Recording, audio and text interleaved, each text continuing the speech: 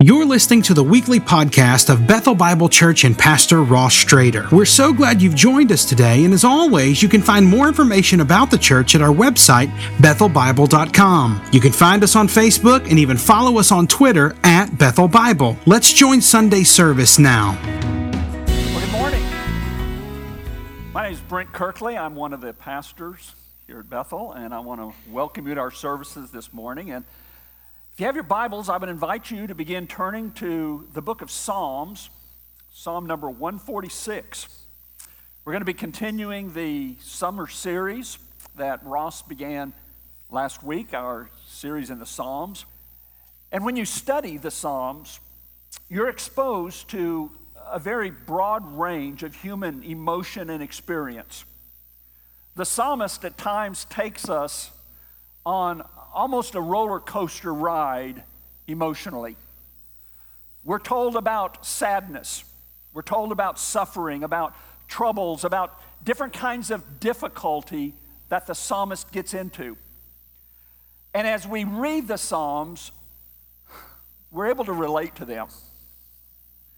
Because as part of the human experience of living in a world that's broken by sin, in a world where we get hurt, we understand what the psalmist is saying. And as we look at this, we need to recognize also that as we read through the Psalms, that we find there are Psalms of joy and thanksgiving and praise.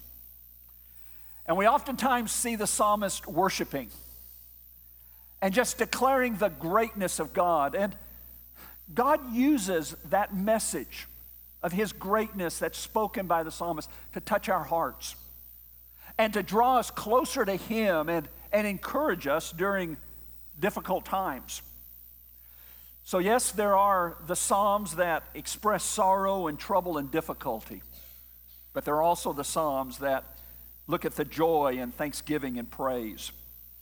And then as you get closer to the end of the book, it's like the focus begins shifting to praise. It's like the book is reaching its heights and its highest place. And the last 5 Psalms are called the Hallelujah Praise Psalms. Each of them begin with the word hallelujah, which means praise the Lord, and ends with the same hallelujah call. And this morning we're going to look at the first of those 5 Psalms, Psalm 146. And when we think about how the idea of praise is used, we kind of have an understanding of it in our English. I mean, we are all people who praise those things that we consider as being important. I enjoy praising my son and my daughter for how good of parents they are. They're so much better than Jill and I were when we had children.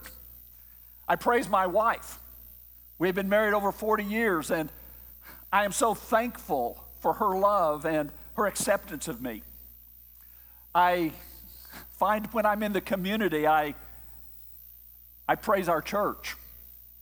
I speak highly of it in the community for, just the people, all of you, and the ministries that we're involved with. And we speak highly of those things that are important to us. On a less serious note, we speak highly of restaurants. When we go out to a restaurant and we really like it, and we get with family and friends, and they ask, where do you want to eat tonight? We've got an opinion. And it's because we really like the place. We hold it up high. We praise it. We take a trip. We travel with our family. And it's a good trip. Not all family trips are. But this one's a good one. We take our pictures and we post it on Facebook. And we tell everybody what a great time we had and how great this place was. And I know you understand what I'm saying because I'm on Facebook with a lot of you. And I look at your pictures from your different trips. And I hear about the things that you find a lot of joy in. And so we're not totally unfamiliar with the idea of praise. But when we look at how praise is used in the Old Testament, it's used in a much broader sense than how we usually think about it. We see about 7 different words that are used to describe the different aspects of praise. Sometimes praise is describing a person. The very first time in the Bible that the word praise is used, it's used in regard to Abraham's wife Sarah, when the leaders of the court in Egypt were observing her and said, she's such a beautiful woman, and they praised her, it says. So sometimes it's used to describe people, but overwhelmingly in the Old Testament, praise is used to describe the characteristics of God. When we think about the words, those 7 different words are used in different ways to show the nuances of what praise is about. Sometimes it's regarding music and musical instruments, much like we did this morning with lifting our voices in praise to God. And as we play the music in a way that honors God, it's praising to Him. Sometimes it describes the giving of thanks. That as we pause before God and we thank Him, we're praising Him. And other times the words describe the adoration of God as it's related to worship and to prayer. When we pray to God, most of the time we will get to that point where we say, you are so wonderful. You're so great, Father in heaven. And that kind of gets to the root word of where that word praise developed from. It comes from a word that literally has the idea of shining. Like the stars in heaven shine at night and display the beauty. That's where the word originated, and then out of it developed the idea that praise is the action of giving honor or declaring someone's character or actions as being very special, or we could say very praiseworthy. When we offer praise to God, we proclaim His goodness, and we proclaim His character with our words. Praise is meant to be publicly expressed. When you look at that wide range of words that's used to describe praise, one of the words that comes out is the word boast. And most of the time, we look at boast as kind of a negative thing because we're told not to boast about ourselves. But there are some passages where it says, boast about the Lord. Hold Him up high. Declare how great He is. And then so when we think about praise, it's not something that's just done in our hearts. It's not done silently as we pull away from the world and spend some time in private time with God. Praise happens then. But many of the examples of praise is that it's a public declaration like we've done this morning with singing. It's what we do in our everyday lives as we interact with people and they ask us questions and we give glory to God for that. And we say, this is because of God. Or we see something happen and we thank God for that. It's a recognition that God is involved in our life, and it's a verbal recognition of that. C.S. Lewis expressed the idea of expressing praise. He said, I think we delight to praise what we enjoy because the praise is not merely expresses, but it completes the enjoyment. You see, what he's saying is that appreciation or admiration that's kept silent and is never expressed isn't really praise, and it really isn't enjoyed. I know if something good happens in my life, whether it's something God has done or something good in events, that if I just keep it to myself, it just sort of lays there. But when I begin sharing it, that's when it has power. So Psalm 146 is a psalm of praise. It begins with hallelujah, praise the Lord, and ends with hallelujah, praise the Lord. And as the psalm begins, it begins with a personal commitment. A personal commitment by the psalmist to praising God. And then in the remainder of the psalm, the psalmist explains the reasons why he commits himself to praising God. So notice in the first two verses that the psalmist commits himself to praising God. Let's read those first two verses. The psalmist writes, "Praise the Lord. Praise the Lord, O my soul. I will praise the Lord as long as I live, and I will sing praises to my God while I have my being." Notice how the psalmist's commitment touches every aspect of his life. After declaring hallelujah, praise the Lord, then he says he will praise God in his soul. Another way of saying that, when the Hebrews talked about the soul, they were talking about the entire being of the person.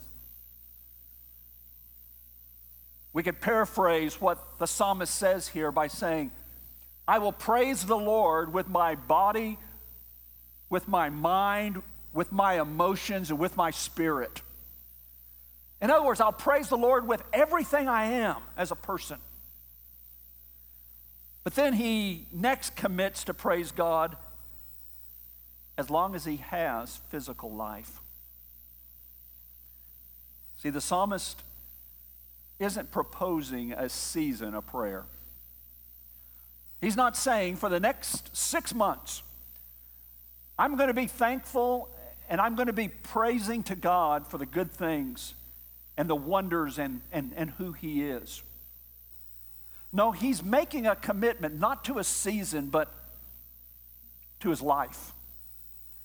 For as long as he has being, as long as he lives, as long as there is breath in him, he says he will praise the Lord. But why does the psalmist make a commitment of soul and life to praise the Lord? Well, I think the first reason is that God is the sovereign creator who can help those who trust him. Look at verses 3 through 6 of Psalm 146. He writes, "Put not your trust in princes, in a son of man in whom there is no salvation. When his breath departs, he returns to the earth. On the very day his plans perish. Blessed is he whose help is the God of Jacob, whose hope is in the Lord his God, who made heaven and earth, the sea and all that is in them, who keeps faith forever."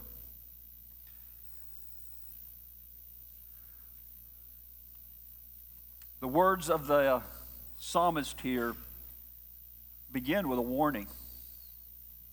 It's an interesting way to begin a time of praise. But he wants us to understand that the major promises of safety and prosperity which are made in the world are really an illusion. This is the July 4th weekend. We're in the middle of an election year. And what that means is this is one of the major campaigning days for political candidates. And you know, it's great for us to be able to pause and say, thank you, Lord, for the nation that you've allowed us to live in. It's truly a blessing. But there's also a recognition that promises are going to be made this weekend. A lot of promises. Promises that are related to protection from things like terrorism, and promises of economic prosperity. But what's interesting is that most of the promises that really resonate with our hearts are promises that only God can make happen. Yes, we are concerned about terrorism. Yes, we are concerned about the economy, but the reality is God is the only one who can truly watch over those things. Only God controls them. And now you're probably wise enough, or maybe just cynical enough, not to put your hope in politicians. But the reality is that we still place our hope on a lot of people. When we look at retirement, we place our hope in the person we trust to manage our investments.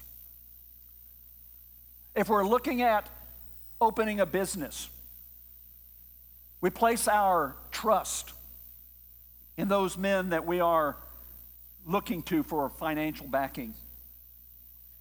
We put our trust in employers. We put our trust in doctors. We put our trust in pastors.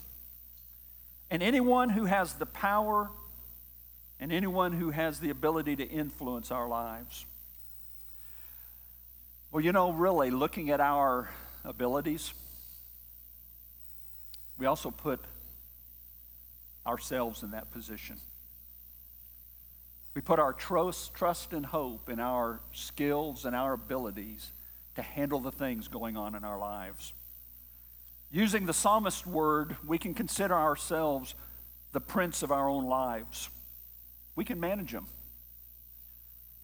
But the warning that the psalmist is giving us is that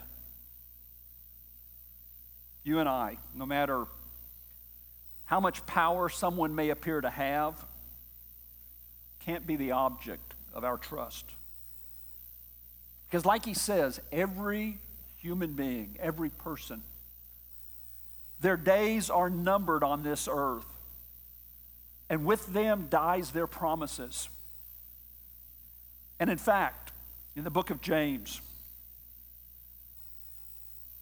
the question is asked, what is your life? And James answers his question. He says, for you are a mist that appears for a little time and then vanishes. James says when we look at our lives and the lives of those that we are looking to put a lot of trust in, the reality is they are like that fog that lays on a pasture early in the morning, that as soon as the sun comes up, it disappears. You see, when we think about each one of us, we're going to be disappointed by the people we love and trust. That's just the facts of being in a fallen, broken, and sinful world.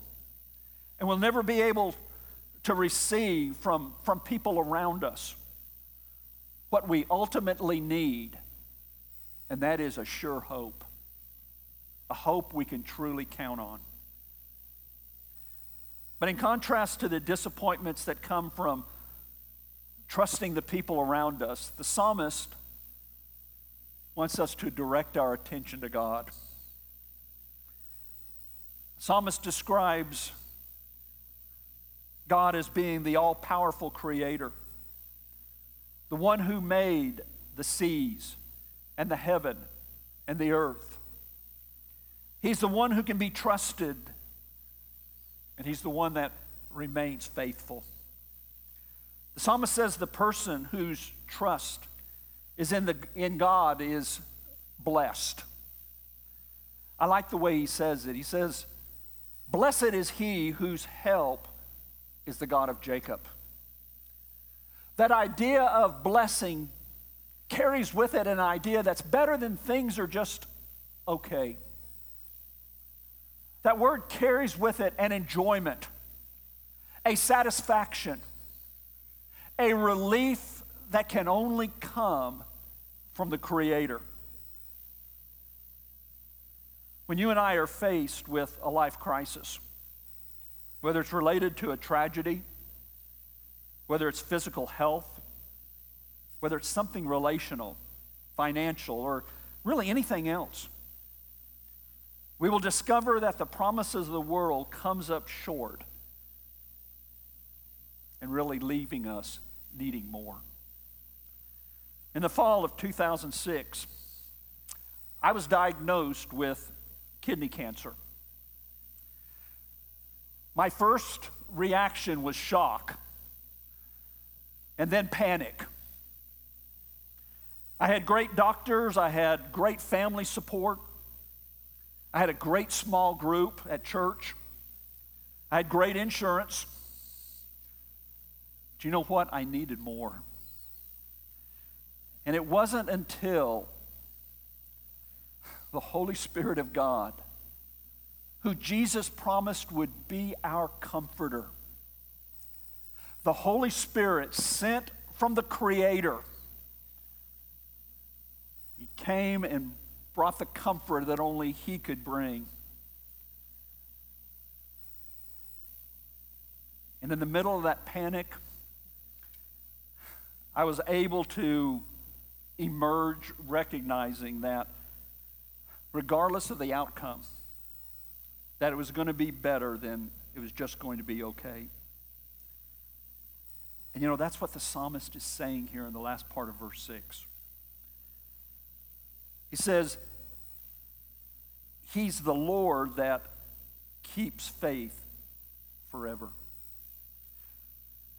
The same God who the psalmist wrote about thousands of years ago was the same God who came to me sitting in a parking lot in October of 2006, totally freaking out, and brought comfort and assurance that it was going to be okay, that He was going to see me through it. And He is the same God who today comes to you in the most difficult of situations and gives you that sense of His presence, that it is going to be all right. But not only does the psalmist praise God as the sovereign Creator and who watches over us as we trust in Him, but the second reason why the psalmist commits himself to praise is that God is the faithful one who meets the needs of those who were powerless, weak, and oppressed. Look at verses 7 through 10. After saying that God is the one who keeps faith forever, he describes God as the one who executes justice for the oppressed, who gives food to the hungry. The Lord sets the prisoners free. The Lord opens the eyes of the blind. The Lord lifts up those who are bowed down, and the Lord loves the righteous. The Lord watches over the sojourners. He upholds the widow and the fatherless. But the way of the wicked He will bring to ruin. The Lord will reign forever. Your God, O Zion, to all generations. And then he kind of concludes with that word, hallelujah. Praise the Lord. When I read through this list of the people that God watches over and cares for and executes justice for, it's so different from the list that the world creates as to who is important and who is valuable. The psalmist lived in a culture that was surrounded with the worship of false gods and false idols. And the people of that day, the leaders, used those false gods and those idols to position themselves with more power. They used the gods and the idols to provide support to the elite and the influential and those who ruled over others. And I have to wonder how in a world that just overlooked the hurting, how the words of the psalmist stood out, because here he calls our attention to a God who is not for giving power to the powerful, but power to the powerless, for the oppressed, for the hungry, for the prisoner, for the sick, for the burdened, for the refugee, for the widow and fatherless. We could even say to the single parent, mom or dad who's struggling.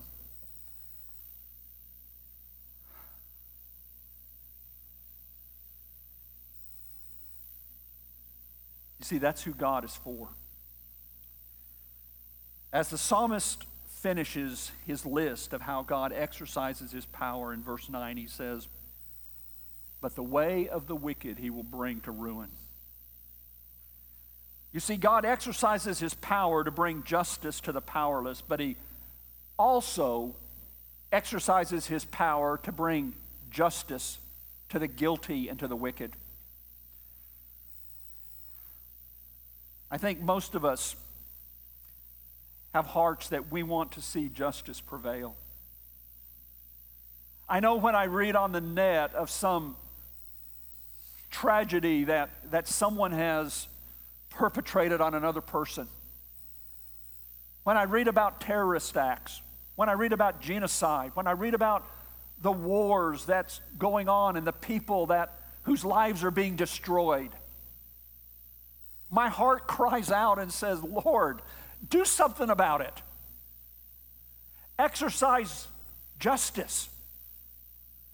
Because all of us, we want to see justice prevail, and we want the wicked to be punished.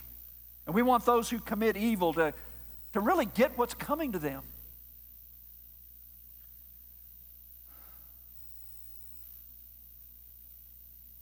And the psalmist is saying here that the God he is praising and the God he is worshiping is a God of compassion, who uses his power to bring justice to the powerless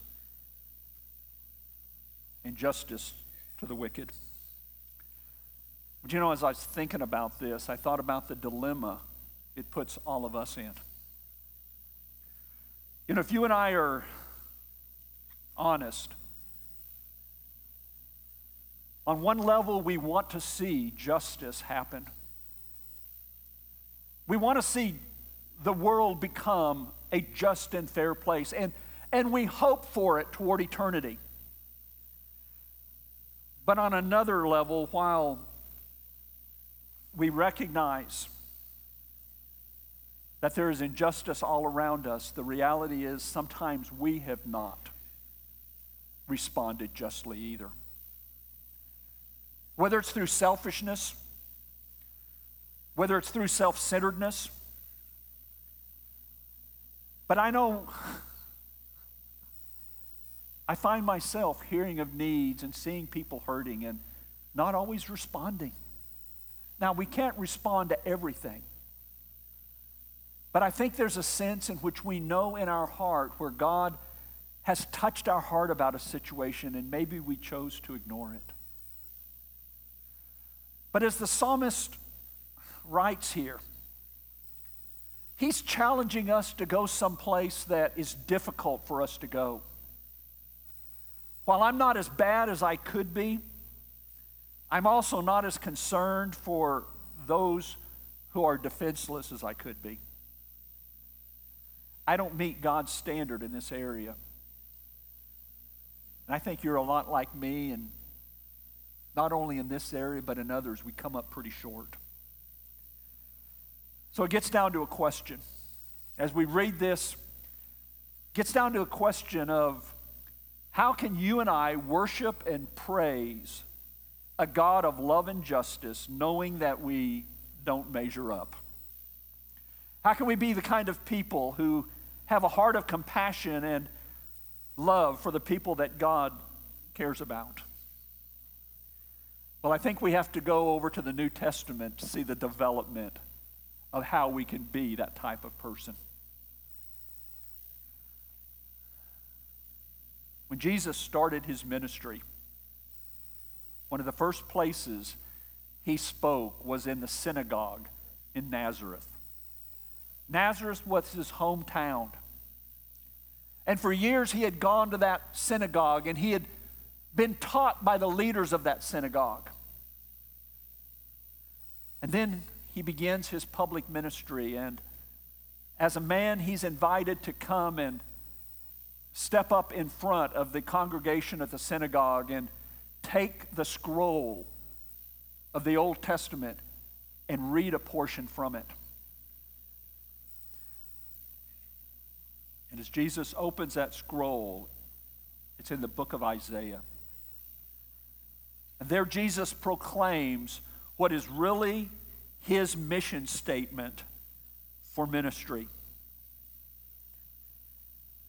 He read, "The Spirit of the Lord is upon me, because he has anointed me to proclaim the good news to the poor. He has sent me to proclaim liberty to the captives and recovery of sight to the blind, to set at liberty those who are oppressed, and to proclaim the year of the Lord's favor." You see, as Jesus looked at his mission was to right the wrongs of the world. Now, how did he do that? We know he didn't start large charitable campaigns. He didn't start movements. But Jesus executed justice for those who can't help themselves, for the poor, for the homeless, for prisoners, and for you and me. And he did it through the cross. On the cross, Jesus took upon himself all the sin and injustice of the world so we can be forgiven and have a relationship with God. I love how the Apostle Paul communicated this. He said, "For our sake, God made him to be sin who knew no sin, so that in him we might become the righteousness of God." You see, isn't that what we're looking for? Righteousness, making things right. And what Paul is saying is that someone had to pay the price for the justice.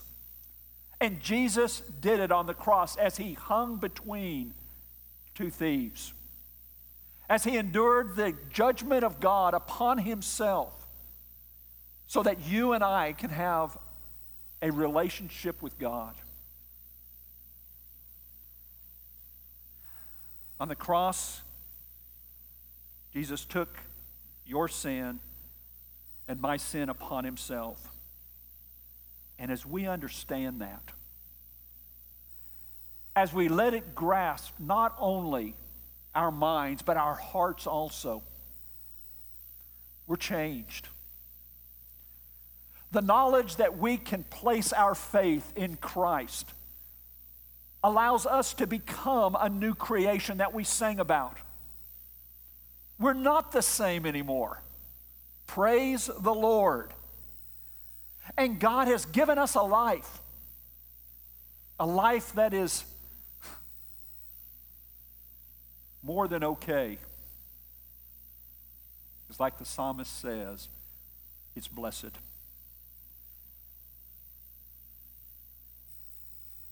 The psalmist said in verse 2 that I will praise the Lord as long as I live. I will sing praises to my God while I have my being. We can be a people like that. As we first come to Christ, recognizing our sin and allowing him to forgive us. And then living out in our lives that truth that we are not the same anymore. This morning we're going to be taking communion together. And as we take the bread and the juice, it's a call to us to remember what Jesus did for us. As you take the bread, remember that his body was nailed to the cross so the justice of God could be satisfied for you. And as you drink from the cup, remember that the blood that Jesus shed was shed as a covering for your sins. As we gather for communion, it's a time where those who have trusted Christ, those who have a relationship with him, we invite you to join together. And if you haven't come to that place in your life where you've trusted Christ yet, just allow the elements to pass and take the time to think about the great offering on the cross that Jesus made for you. At this time, I would invite those who are going to be serving communion to come forward. And as you receive the elements, I would encourage you to bow your heads and just spend a time of personal confession, that you would examine your heart and contemplate the death of Christ for you. And if you're allergic to gluten, we will have a deacon out in the lobby to be able to serve you a gluten-free communion bread. Let's look to the Lord in prayer.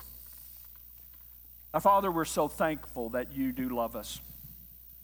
That, Father, you endured the cross, that you took our guilt and our shame upon yourself so that we might have life. So, Father, we praise you for that. We praise you for your love and for your graciousness, for your goodness and your mercy. And, Father, we praise you that you loved us, that you came and died upon the cross.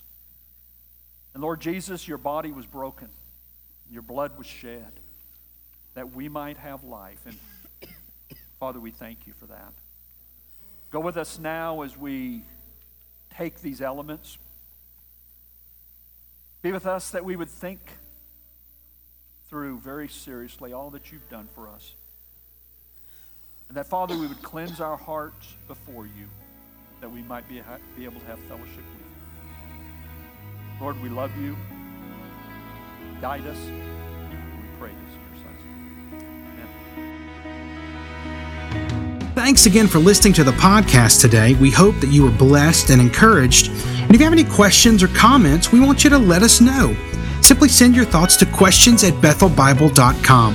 Thanks for spending time with us, and be sure to join us next week on the Bethel Bible Podcast.